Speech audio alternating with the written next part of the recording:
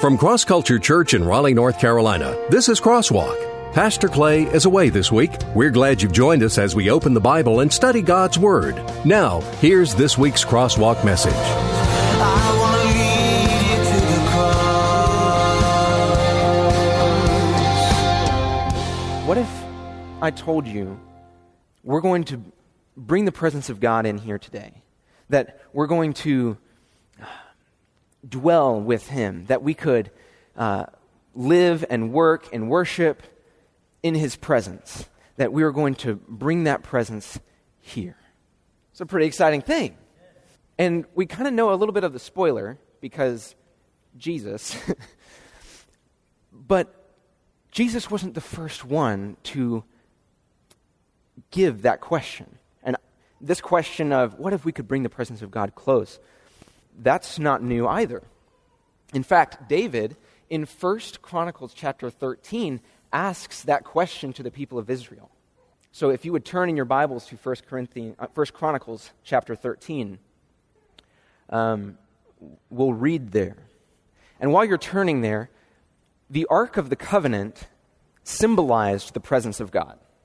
That everywhere they went, in battle, in the wilderness, in and around Jericho, the Ark of the Covenant went before them to symbolize this is God going before us. And when the Ark of the Covenant was placed in the tabernacle for the first time, the cloud filled the place to symbolize the presence of God. I am there with you. And later, after this chapter that we're going to study, the first time that the Ark of the Covenant was placed in the temple, the same thing happened. It was filled with this cloud of the presence of God. So, to the people of Israel, the Ark of the Covenant and the presence of God were synonymous. Chapter 13, verse 1. David consulted with the commanders of thousands and of hundreds, with every leader.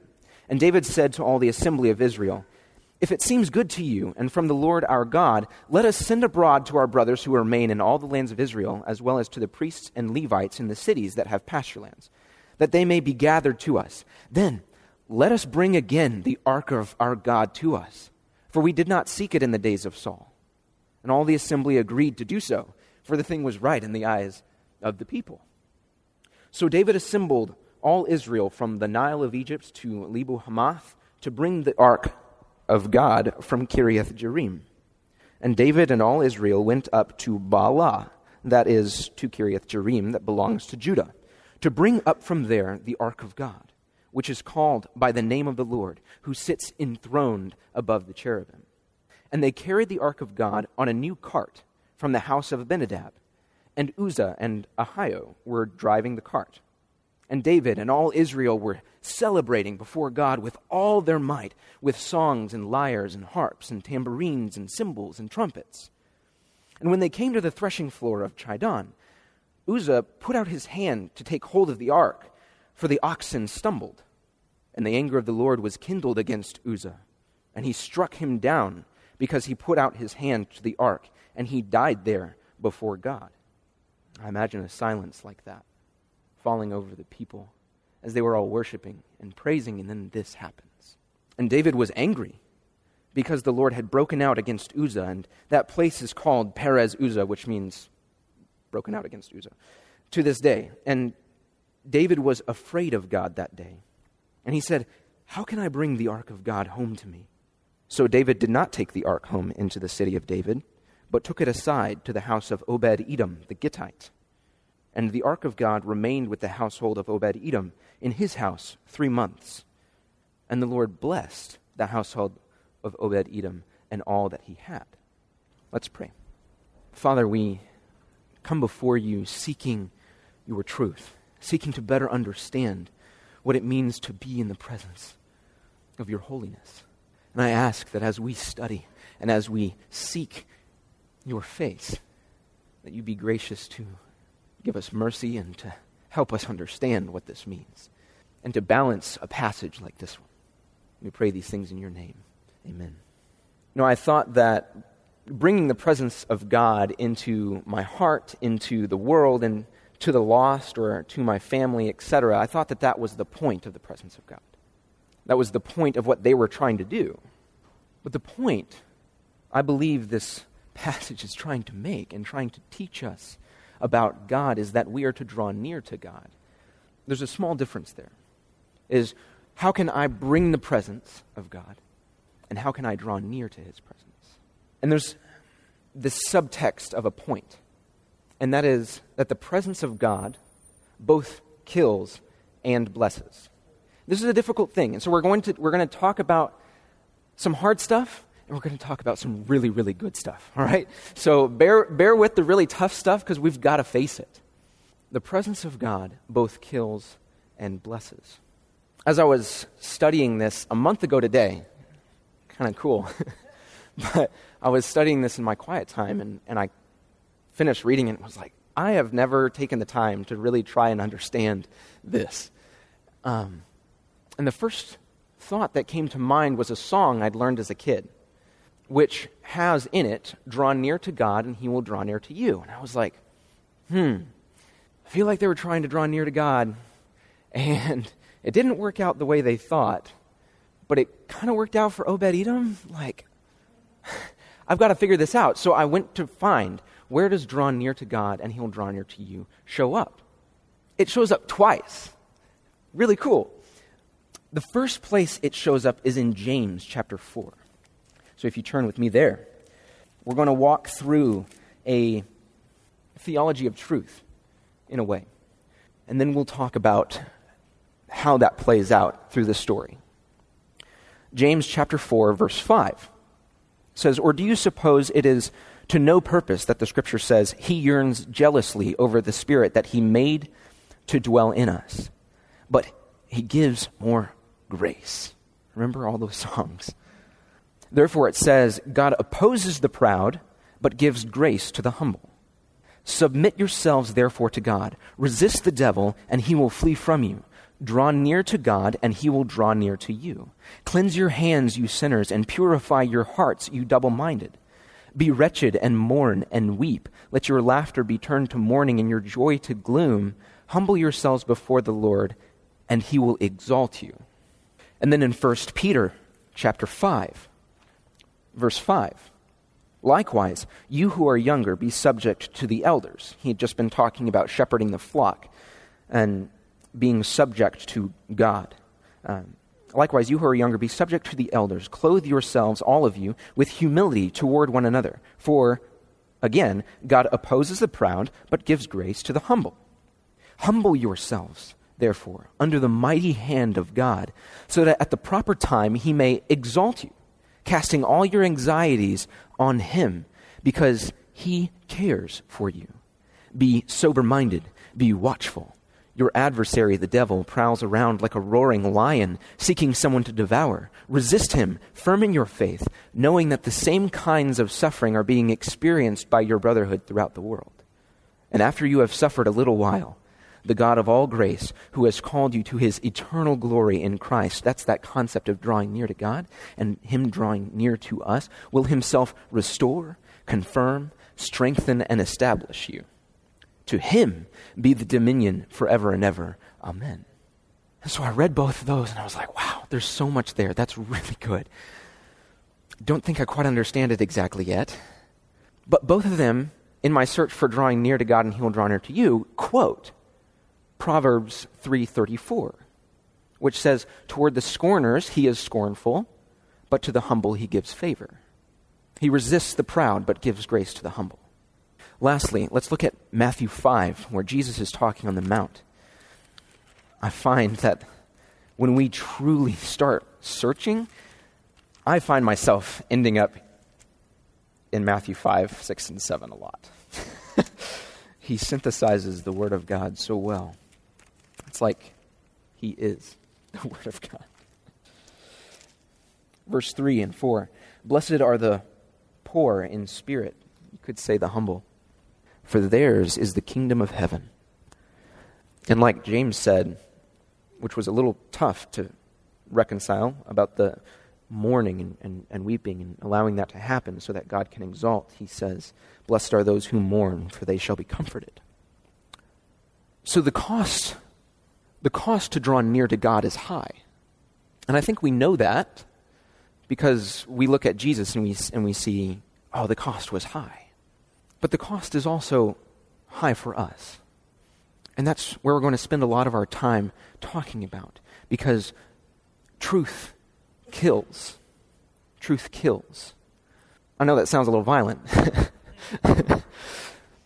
but we have to face our sin and the truth of who God is and who we are, and the disparity that is, if we're to even come close to understanding what it means for him to draw near to us and for us to be in the presence of holy God. So here's a point about truth. A couple points about discerning truth. There's correspondence, and correspondence is like math. You know it's true because 1 + 2 = 3. Like, you know it's true. Cause and effect. A + B = C. You know it's true. Correspondence. Another way you can discern truth is coherence. When from multiple disciplines, from multiple directions, from multiple angles, it all points to the same thing. Truth. I drove my van to church today. I have my keys with me. You can see my van outside, and I have a habit of doing so because I come here early. Those are 3 things that cohere, and you can say, okay, yeah. When Cale says he drove his van here, he's speaking truth. He's not lying, Coherence. And the third way that we can discern it is, does it work? Generally, if something doesn't work and never does, there's not much truth to it.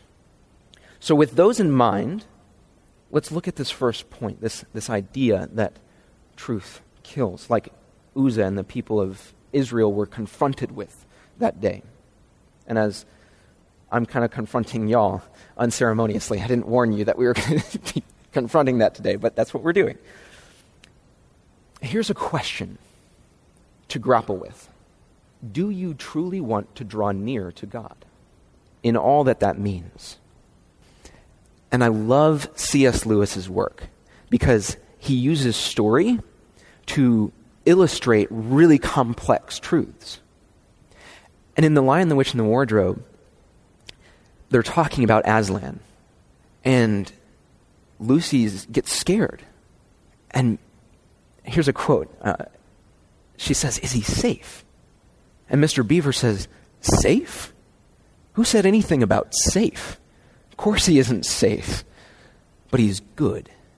He's the king, I tell you." It's really cool. And I came face to face with that myself the first time in a field. I was spending time with the Lord, and I had a lot on my mind, and he guided to Isaiah 40. And the beginning portion of Isaiah 40 talks about how all flesh is grass, that we're just fading away, that we wither and die, like the grass withers, the flower fades, but the truth of your word remains forever. And then he goes on for a really long time talking about how great God is after you've just been like, yeah, my life is like that, and I'm really small, and things pass away. And he talks about who stretched the sky, and who laid the foundations of the earth, who filled the oceans, who counseled God, who taught him about what it means to be just, who taught him these things, who established all of these, who placed the stars in the sky. And you're reading this and you're like, okay, I just realized that I'm like grass and this is like God. And you're just like, okay, the distance is getting really big. Okay. I felt so small. Like all the concerns that I was like, this is the world. And he's like, you are so small. And I looked in the sky and there's this eagle soaring. And Isaiah 40 ends. The young men will fall in exhaustion, and that people will tire, but he will raise us up on wings like eagles, that you can walk and not faint. Summarizing the entire chapter of Isaiah 40 is, I'm trying to illustrate to you this disparity between us and God. And to face that, like we have to, a portion of us has to die about that. Like, our pride definitely does. And we were just talking about this in youth two Wednesday nights ago, that what you serve will require a death from you. And even when you serve the Lord, it's this concept that we have to die to self if we're to understand who God is and to even come close to him. So that's like grass and God. Here's another way to think of it. In John 1, Jesus is described as being full of truth and full of grace. So when confronting a truth like that, when we would say, I am so far from you, God, and I know all that I've done to distance myself from you, it's there that grace in its fullness matters most. Regarding the presence of God, there's a reason Jesus is full of truth and full of grace. Because just facing truth, we would feel so small. It's like, take me now. Like, I'm done. And when facing some of the things that we have done, that have harmed ourselves, that have harmed other people, facing things that other people have done to us that should not have happened, facing the evil in the world, when we confront and try to understand hard truths, in the presence of God, truth alone can leave us with judgment, that it's our transgression and his perfection. It's our transgression and his perfection. But it's not grace alone either. Because if it's grace alone, it implies that truth isn't understood, that the disparity isn't understood. Intimacy, being close with someone, can be understood also as into me see. It's pretty cool. But it's also absolutely terrifying. How do you draw close to friends when you say, this is my best friend? Or when you think of your spouse and what has drawn you close together and what pushes you apart sometimes is being known. The best friends, and when people say, oh, my mom's my best friend, or this person's my best friend, like we tell each other everything, right? Side note is often I doubt when someone says, my mom and I are best friends, we tell each other everything. Like, you tell your mom everything? I don't know. But intimacy requires that vulnerability. Relationships require that deep willingness for someone to know you, faults and all. Into me see. Jesus was full of both. And to be in the presence of God, he who knows all things, the presence of God both kills and blesses. But James and 1 Peter grapple with this so well because they both draw out the fact that it is in the presence of God and it is with the humble heart that he exalts. And that word is hypsosis in Greek, which means lifted up, raised up. Like we are laying in the dirt. We are so small. We can feel so worthless at times. And it's there that he lifts us up. But he resists the proud, and he gives grace to the humble. That's why they're drawing on that same proverb there. He resists the proud, but gives grace to the humble. Let's go back to the story for just a moment. Because here's a really important detail that's easy to miss. They had the Ark of the Covenant on a cart. The last time it had been on a cart, the Ark of the Covenant had been lost. The people of Israel had taken it up into battle, and they lost. Because they didn't wait to hear if God wanted them to go. They just said, we're going to take God with us. And they went and they lost. And the Ark of the Covenant fell into the hands of the Philistines. And the Philistines, in a symbol of power, they put the Ark of the Covenant in the temple with their God. And that night, when they got there the next morning, their God's idol had fallen down and cracked. And they were like, oh, that's odd. And then they kind of set him back up and went their merry way. The next night comes, they come back in, he's fallen down again, and his head's popped off. They start thinking, this is not working out. What's going on? They're getting a little scared. And then people start getting sick. And they're like, Here, what's another town that can take this? And another Philistines town's like, sure, we'll take it. And then they take it. And then all those people get sick. And they're like, this is not good. And so they loaded it up on a cart and they just slapped the rear of the oxen and had it sent to Israel. They didn't want to have anything else to do with it. That's the last time it's been on a cart. But the way the Ark of the Covenant was designed, the way that God laid out for them to carry the Ark of the Covenant was on poles, not a cart. They had carts. They had a lot of treasure when they got out of Egypt. It talks about how they had them loaded up on carts. You can go back to Exodus and check. They definitely had carts. God had them carry it on poles for a reason. But here they weren't doing that. Here they were carrying it on a cart. It's easier. It's easier. It takes less time. And maybe they argued that it was okay because they had more time for dancing, you know? Not only that, but the Levites were supposed to cleanse themselves before carrying the ark. And we hear the Israelites take a great idea of let's bring the presence of God, but they didn't do it right. They didn't understand their position when coming to the presence of God. They treated it flippantly. And that came back to bite. It can be hard to trust when wounded.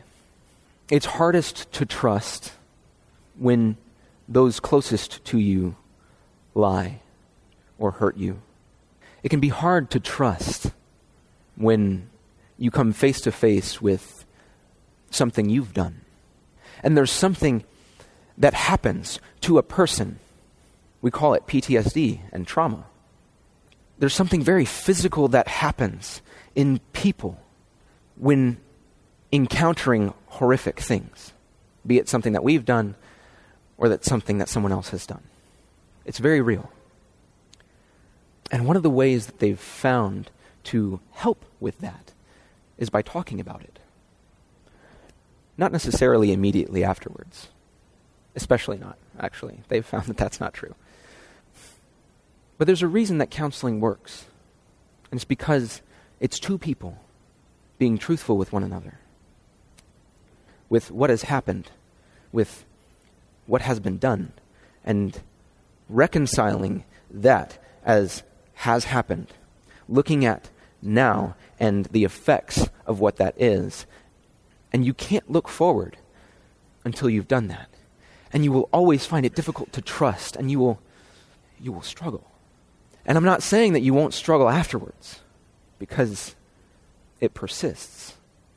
But you have to first face it. And it's so hard. And we see the people of Israel and David come face to face with what they had done, and how, because they had done it that way, someone died. And he says, how can I bring the ark into my home? How can I do that? I don't know if I can even trust to be in the presence of God. I'm going to push this away from me. I can't handle it. We do that with God sometimes. I gave you a quote about Aslan from C.S. Lewis, from The Lion, the Witch, and the Wardrobe, that first installment. In the last battle, he illustrates the same point, and check this out. He says, "He is not a tame lion," said Tyrion. "How should we know what he would do? We who are murderers. Jewel, I will go back. I will give up my sword. I will put myself in the hands of the Calormenes and ask that they bring me before Aslan. Let him do justice on me." "You will go to your death then," said Jewel. "Do you think I care if Aslan dooms me to death?" said the king.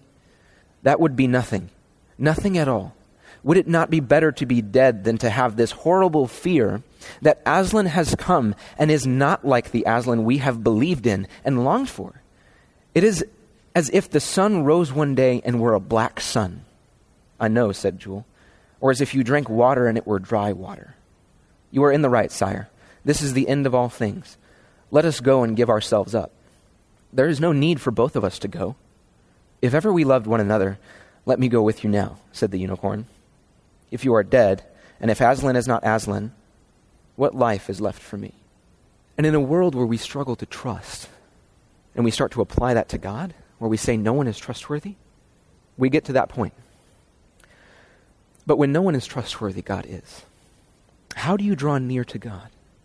And David says, how can I bring the ark of God home to me? He's angry and he's afraid and he feels vulnerable.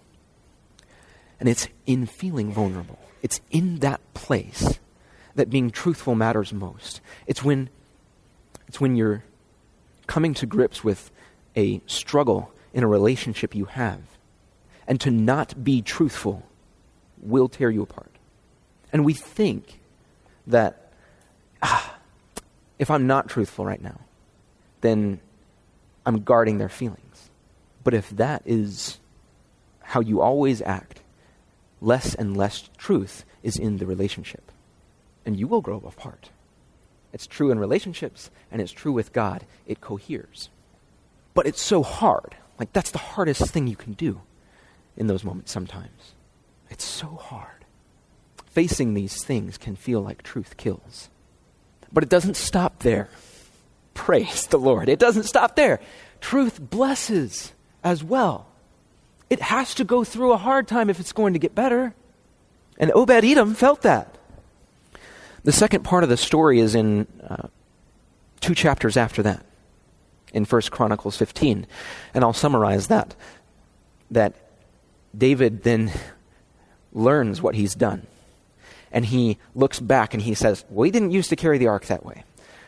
The Levites were the one that carried that. So Levites, y'all are going to do this. You're going to cleanse and you're going to purify yourselves. Remember James and 1 Peter? Cleanse your hands, purify your hearts, humble yourselves and come before the Lord. So he says, Levites, do that thing. And then we are going to bring the presence of God into Jerusalem. Because it also blesses and the risk is worth it. He's not a tame lion, but he's good. Not only that, but they had to carry these poles by shouldering a burden. It was heavy. This thing was wood and gold, okay? It's shouldering a burden. We don't have to bear our burdens alone. There were 4 of them. And God, they're with the presence of God. We don't have to bear our burdens alone. How do we share our burdens? By being truthful and vulnerable. Jesus says, come to me, all you who are weary. Or you could interpret that, draw near to me, all you who are weary and heavy laden, and I will give you rest. It's all cohering. Let me give an example of a friend of mine and a friendship we've had. That gives an example, a humorous tribute to truth in a relationship with someone. In college, I didn't like confrontation. I still struggle with it, but I'm getting better because of stuff like this. But I had this friend of mine who talked a lot. I mean, bless him, he did, and he still does, and I love him. And we would talk for hours about the best things, of weird things, of things that were inconsequential, of things that mattered deeply, and we grew close because of that. He would sleep on our couch when he came to visit our college, to visit his girlfriend, and it was one of those nights, and I was dead tired, and we'd been talking for a long time, and I didn't know how to tell him, hey, can you stop talking? I don't need to go to sleep. I didn't know how to tell him that. So I was like, I'm going to let my actions speak. So I brushed my teeth. He's talking to me. I went into my bedroom. He's talking to me. I turned the light off. He's talking to me. I lay down, pull the covers up. He sits on my roommate's bed and is talking to me. I roll over. He's talking to me. And I just went to sleep. It's kind of embarrassing that I went to that level. Looking back, I think that hurt him a little bit, because I could have just told him. But at the same time, he kind of should have picked up on it. But we've talked about that since. And we laugh about it now. We were laughing about it yesterday, actually. And the relationship we have now is one where he drives a lot, and his job is extremely flexible. So he can talk for hours at a time still. Like, he found the perfect job, okay? But he can talk for hours, and he can call me up at any point in time. And at one point, I just started saying, look, if I was not answering his calls because of that. And I knew that we were drawing further apart because of that. So I started telling him, hey, man, I can't talk right now. I can talk tomorrow. I literally can't talk today. Or, hey, I'm going to be in the car for 20 minutes later today. Can I call you then? And he was always like, sure. Like a month and a half went by, and then he said, thank you for doing that. I always wonder, because I know I talk a lot, I always wonder if I'm going too far. And I wish that people would tell me. And I'm thinking, I had no idea. Like, if you told me that, like, this could have been different this whole time.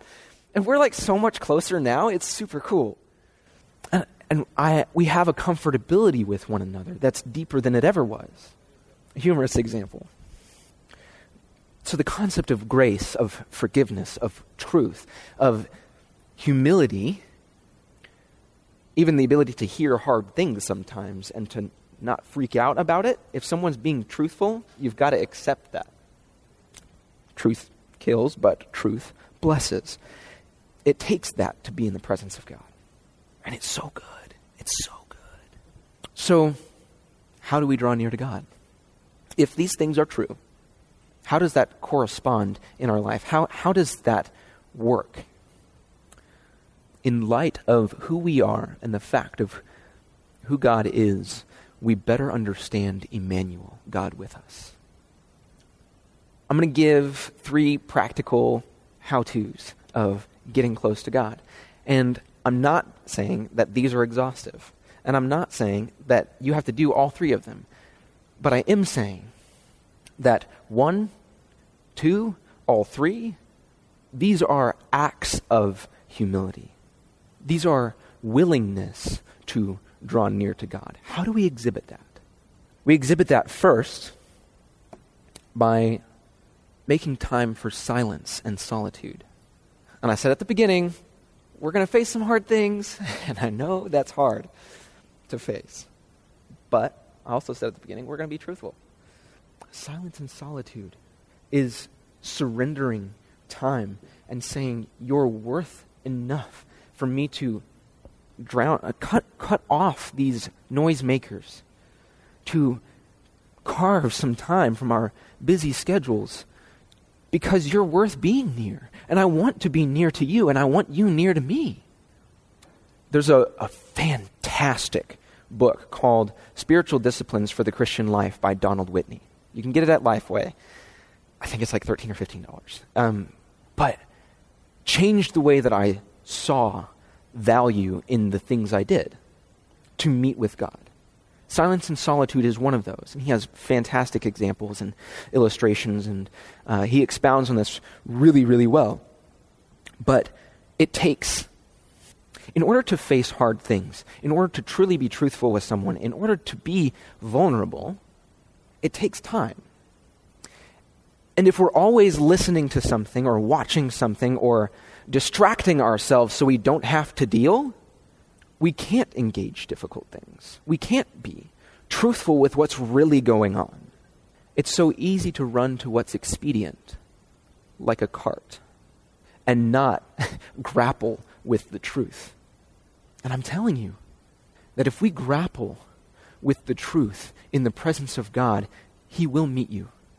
And he speaks his truth into those moments when we feel most vulnerable, and that's when it matters most. And you feel so close to God. And you walk around and you're like, man, other people need to hear this. And so you start to share. It doesn't come from just a list of things to do, evangelism. It's from a place of God has changed me, and I've met God, and I've been in his presence, and I want to share that. That's where it comes from. And one of the best places to get that is silence and solitude. A day planned contains margin and progress. A day unplanned contains marginal progress. I think we give ourselves too much credit. We think that we're stronger than we are. Make time for God. Second is be truthful. Be truthful. There's a reason that Romans 10:9 says, confess your sins. Confess with your mouth that Jesus is Lord and believe in your heart that God raised him from the dead and you will be saved. Why is that true? What are you confessing? You're not confessing what's false. You're confessing what's true, what you have done. We've got to be real with that.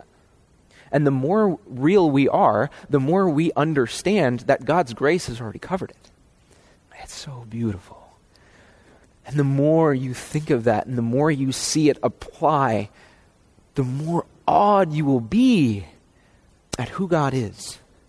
And the more that you will be able to exhibit what he has given you to other people, to friends, to your spouse, to random people, to even situations. Be truthful, honest, why you're doing things. And be truthful. How many things are we carrying in carts and how many things are we shouldering to be in the presence of God? We've got to be honest with God even when it hurts, because he already knows. So I'll distance most of us from this, but when you're a kid, when your parent would ask something like, did you do this? And you kind of look up, and you're like, can I get away with this? And you either lie or you give a half-truth. Sebastian says that's a lie. And, it is. Especially when the parent knows. And they're like, your punishment is worse, okay? I know that you're avoiding this. Be truthful, even when it's hard, because your relationship will be stronger for it, and there will be more trust when you're truthful. You will find you start to trust God more because you experience his trust and his grace with that truth. Lastly, and again, these aren't exhaustive, but listen. Listen. How many times do we go to someone and it's like, all right, I have this list of things. I'm going to be truthful with them. We're going to spend time together, and I have all these things that I want them to change, right? Like, we've got these many issues, and it's you, here, all these things, and I have all these things to say, right? Or even, hey, I'm going to ask for forgiveness, and I have these things I need to say. If the other person or you don't listen, don't take time to understand where that person's coming from, don't take time to truly value what's going on, it's going to be missed. And the vulnerability is going to feel stepped on. God never does that to us when we're truthful with him. Sure, we may need to face some consequences sometimes, but he's there with us in the facing. Take time to listen to what he has to say. Take time to listen to other people. Allow other people to listen to you. Listening is hard, so I'm going to subpoint this one. We can listen to God by praying and then waiting. Pray and then wait. It's all through Scripture. This is a coherent thing too, okay? Because it says, those who wait for the Lord will renew their strength.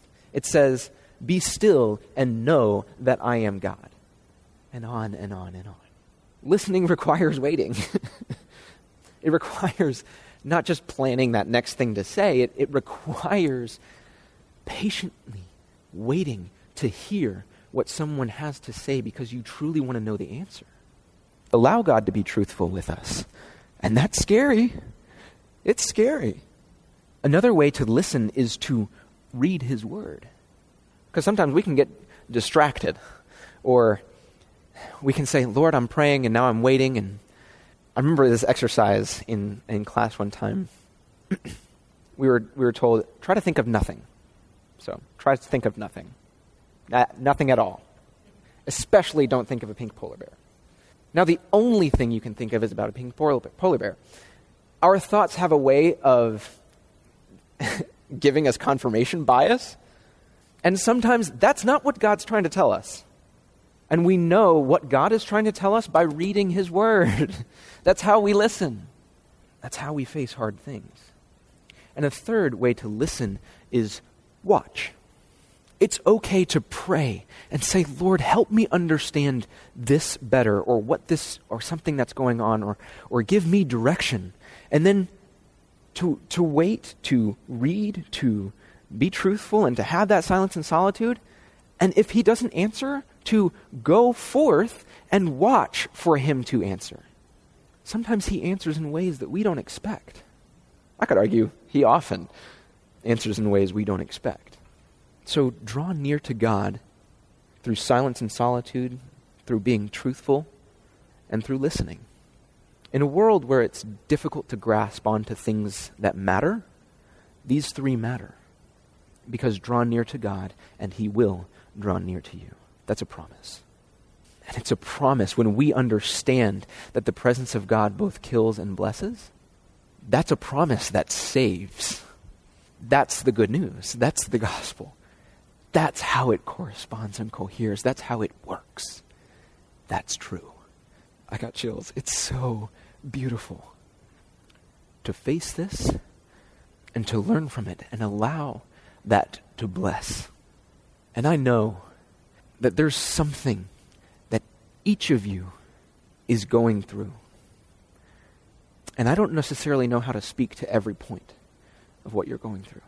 But I can promise you that it's worth coming before the King of Kings and being real with him and allowing him to teach you how to be real, how to trust again, and trusting him enough to, in baby steps even, start seeing what trust looks like in the world again. And in so doing, you'll be in the presence of God, which is a blessing that all these words that I've said barely do justice to. We invite you to join us on a Sunday morning at Cross Culture Church. We gather each week in a casual and contemporary atmosphere to celebrate the goodness of our God. Cross culture may be a little different from what you're thinking. Sure, we're a church, but instead of religion, we're about a relationship, a community of believers where Jesus is revealed in the lives of each person, real people who truly care, solid biblical teaching from Pastor Clay Stevens, and the most energetic, fun, and safe kids program around. Find out more at crossculture.church. I want to lead you to the cross. I want to lead you to the cross. Cross Culture Church in North Raleigh, taking the cross to our culture and taking our culture to the cross.